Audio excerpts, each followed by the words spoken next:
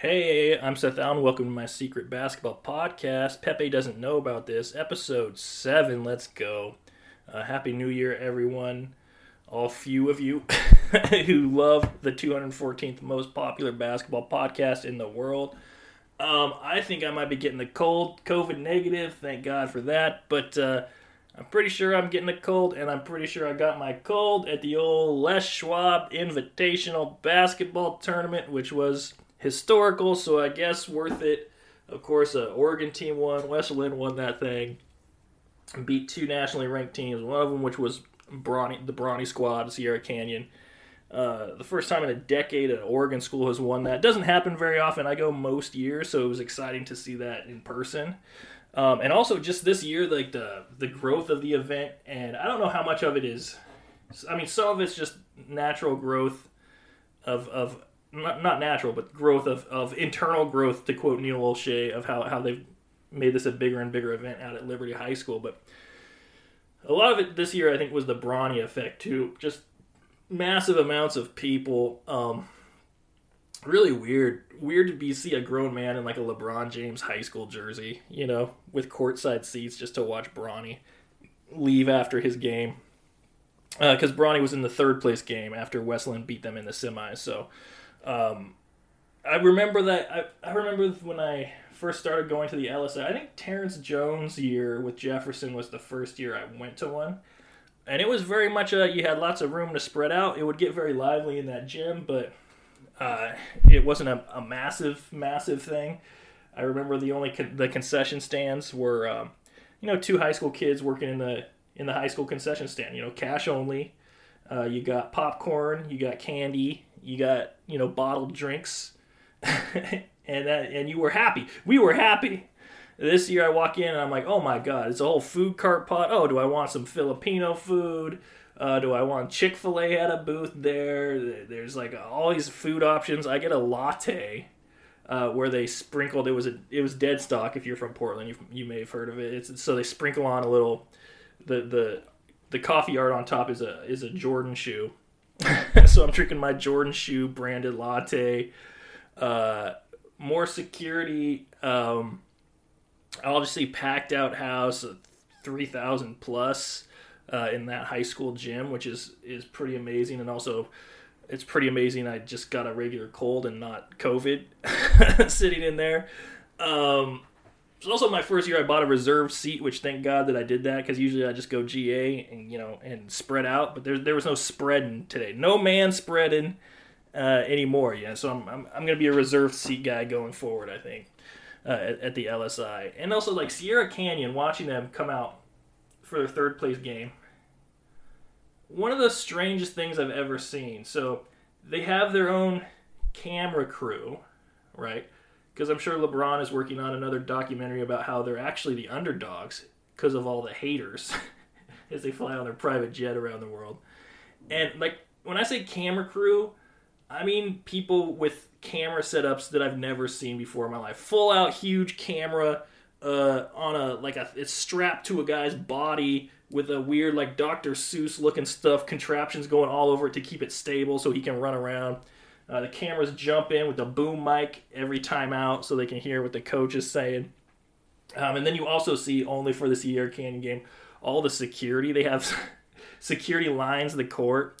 And shout out to Vice. I ran into him there, who was covering the LSI, and he was talking about how you can't just like interview a Sierra Canyon guy. Like these are high school teams. Usually like the media people, you kind of just walk up to them when it's appropriate and you just say, hey, you want to talk to me? And they say, yeah. Sierra Canyon vets those through their, publicist person, through their PR department. I guess too, they have to clear all the hallways, before they will, like, if they're in the locker room and they go to the locker room to wherever, their security comes out, clears the hallway before they can go out to do that next part. It's like they're Justin Bieber. They're never in an uncontrolled environment ever. And one of the fun things I always like about a high school tournament is, after a team plays, you see all the players sit in the bleachers in their sweats or whatever and watch the next game, and it's fun. You see them like talking shit about people, being impressed by people, having a good time, hanging out, watching the other games. You do not see that with Sierra Canyon. You don't see them anywhere but on the court when they're playing. And then they are just never never outside of their very controlled bubble. Really, just weird to see. At one point during the game, well, this is their main rotation. They have LeBron James' son, Bronny. All right, they have another Scottie Pippen's son out there, and then they had Anthony Hardaway's son out there. So you're playing three. So three guys are sons of NBA All-Stars out there playing. It's just a surreal thing to see. Also, all kind of reminiscent of their parents. I mean, obviously, Bronny is like 6'2", but he has that athleticism and that feel for the game on both ends and the passing. He's like a team-oriented guy. Hardaway's son Ashton was pretty saucy. He's not like fast like his dad. He's more of a true power forward with a little junk in the trunk right now, but throwing some saucy passes. And Pippen's kid out there is just playing hard-nosed defense on everybody, making the right play. Very interesting. Very cool to see. I don't know. It's surreal to see this. And they are celebrities. I mean, Bronny has something like 7 million Instagram followers, 8 million Instagram followers. Something. These are like this is like the real team of influencers in high school basketball. Just a very bizarre life that I don't really know if anyone can really relate to what that's like for them. I fell in love a little bit with LeBron's other son Bryce, who doesn't really play. He's a sophomore, I think. First of all, he wears the rec specs, which you don't see a whole lot anymore of like the full out goggles. Usually guys wear either like kind of cooler like safety glasses looking things, or they just wear contacts. So I respect that. He's on the end of the bench, but he's the guy who's standing up cheering on his teammates the entire time. He gets in with 58 seconds to go in garbage time, and they give him the ball, and the other team was immediately, I memean, they were, I think it was Bishop Gorman, they were feasting on Bryce. They when he got the ball, they got very excited to attack him, and they did, and he was turning the ball over. Coming down the other way, I'm telling you, 30 seconds left in the game. Game is over, and he tried to take a charge on a guy driving, and just did not. It was an offensive foul, but he went flying. So I like that. LeBron has two very team-oriented sons, so that was fun. And Sierra Canyon won that, so they got third place against, I think it was, Bishop Gorman. And then the finals. Okay, so luckily, a few people, not that many people left after Bronny. I mean, a few people did. They were probably more than replaced by West Lynn fans who joined for Game 2 for the final. West Lynn, Oregon versus Duncanville, Dallas area, #1 team in the nation. They've beat up a lot of schools. And just right off the tip, Duncanville just runs this crazy tip play dunk, goes up 10-2, and you're just like, oh, this is over. But Westland hung in. They don't panic. They grind. And it's a little bit like Jackson Shellstead and 4 football players, as Vice said. And they kept their heads, and they pulled that one out. I had just happened to be in an area where there's a lot of Duncanville parents, and they were extremely fun. Chanting, camcorders out, one lady live streaming the whole thing on her phone for someone. Just really cool. I like to see parents doing chants. That's fun to me. I also was next to some West Lynn teens, which that will put hate in your heart. But they calmed down in the second half, so that was okay. I didn't know anything about Duncanville really going in. I guess they had to they're doing a self-ban from Texas state tournaments this year. They had a title vacated last year, and I've never heard of a high school team vacating a title. But I guess it's different in Texas, It's basically dark money overtime elite at the highest division there. So that was interesting. I still haven't gotten into overtime elite, and I think it's time. I was in a group chat with Sonny and Eric Garcia Gunderson and Anand Pandian, the Sun God group chat, and we were going. I was getting informed on the wonderful world of overtime elite basketball. First of all, I didn't realize how far. I know, like, one of the perks, one of their pitches was, okay, we don't just pay you, we help you build your brand, we make you a social media star. That's part of what you get going the OTE route, right? I didn't realize it was as far as, there's a team called the Blue Checks. There's a kid wearing the number 69. I think there should be a team called the DM Sliders. So OTE is crazy, and I guess you get to just be a social media star if you go that route, and you get paid. It really puts into comparison how lame of an option G League Ignite is, if you ask me. G League Ignite is for virgin grind nerds only. Okay, overtime elite, you get famous on the internet, right? In college, you basically get unlimited access to sex, right? And famous. In the G League, you get Pooh Jetter's mentorship. And I don't know which one. I don't know if it even matters if you're one of the very few kids that's actually on pace for the NBA. I don't. If you look at it on paper, I would say G League Ignite prepares you with the skills. You're playing against, better competition. You can focus entirely on basketball instead of all these other things. But I don't know. Time will tell, I guess, to see which one of these is actually better. But yeah, you're a grind nerd if you're going to the G League Ignite. That's for sure. You don't care about anything. You definitely got a Kobe poster up on your wall, and you are just ready to be a serial killer-like approach to your development. What else was in the end? Oh, Donovan Mitchell, 71 points against the Bulls. I just wanted to mention that because the Bulls are now morally obligated to blow it up, I think. Their team is kind of like, meh, it's not really working. There's been murmurs that they should blow it up. And then when you're at that stage of like, should we, shouldn't we? And then a guy scores 71 points and has 11 assists. Moral obligation is, we got to start over. That's my take. I've been kind of annoyed about basketball on the internet lately because this has been bubbling in me.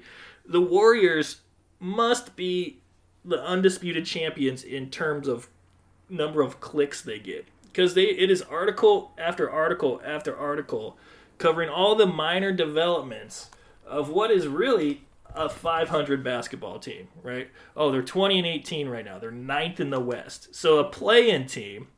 And like, why do I know,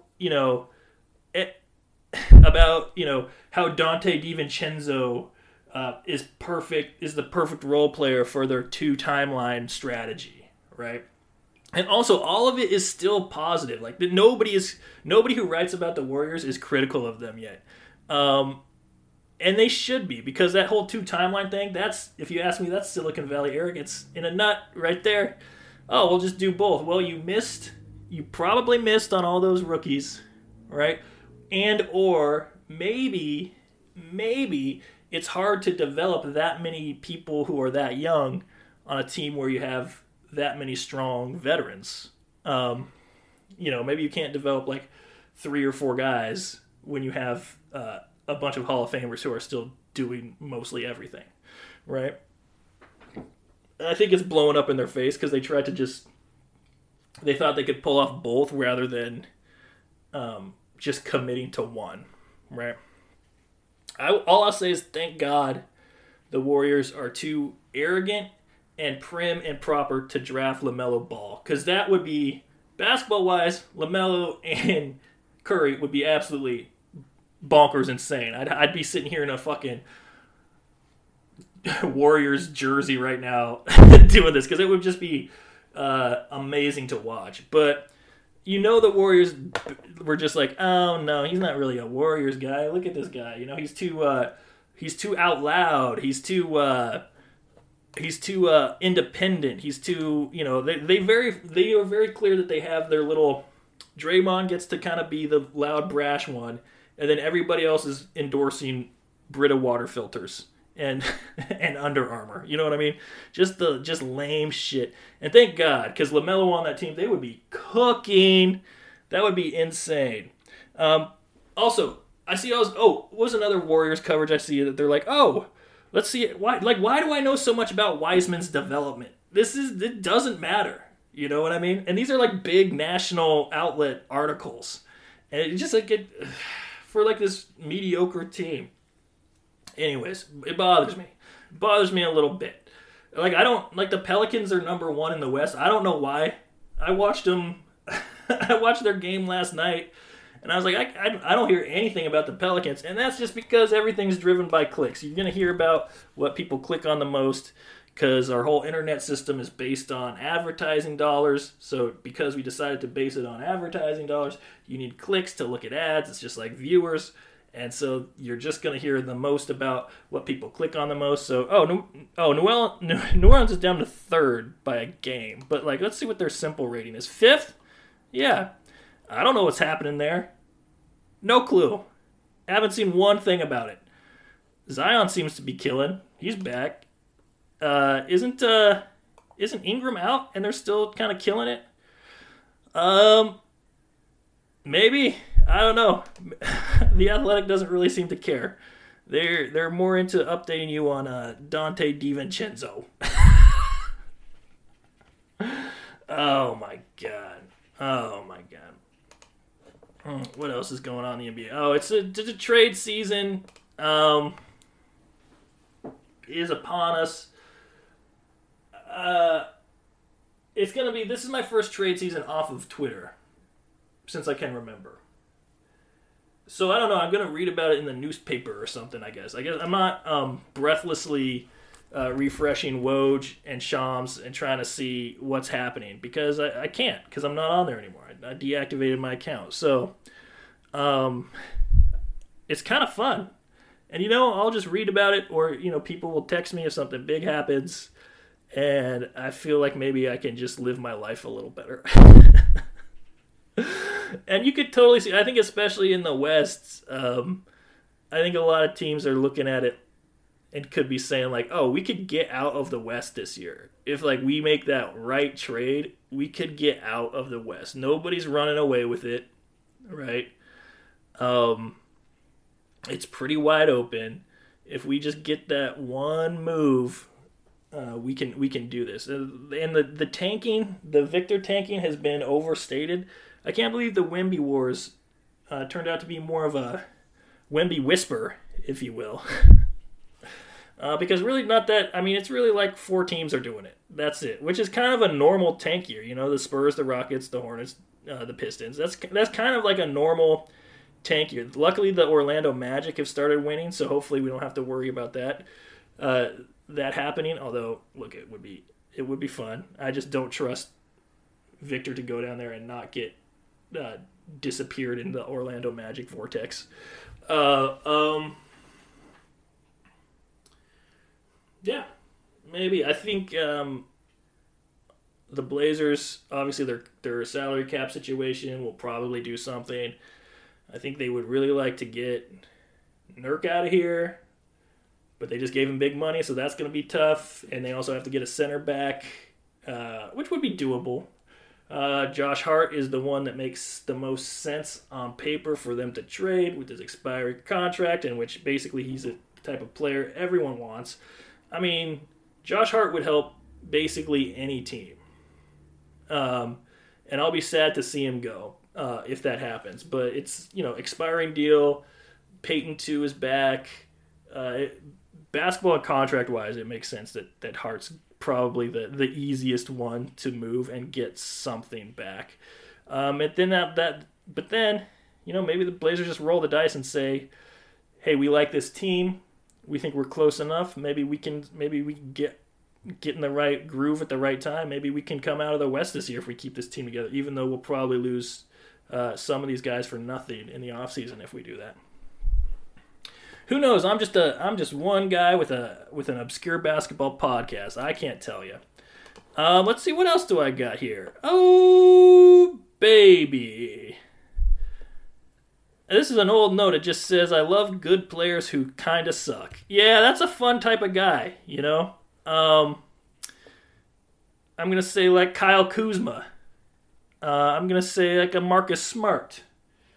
I'm gonna say a Drew Eubanks. It's just a fun guy who is. I know, and those are.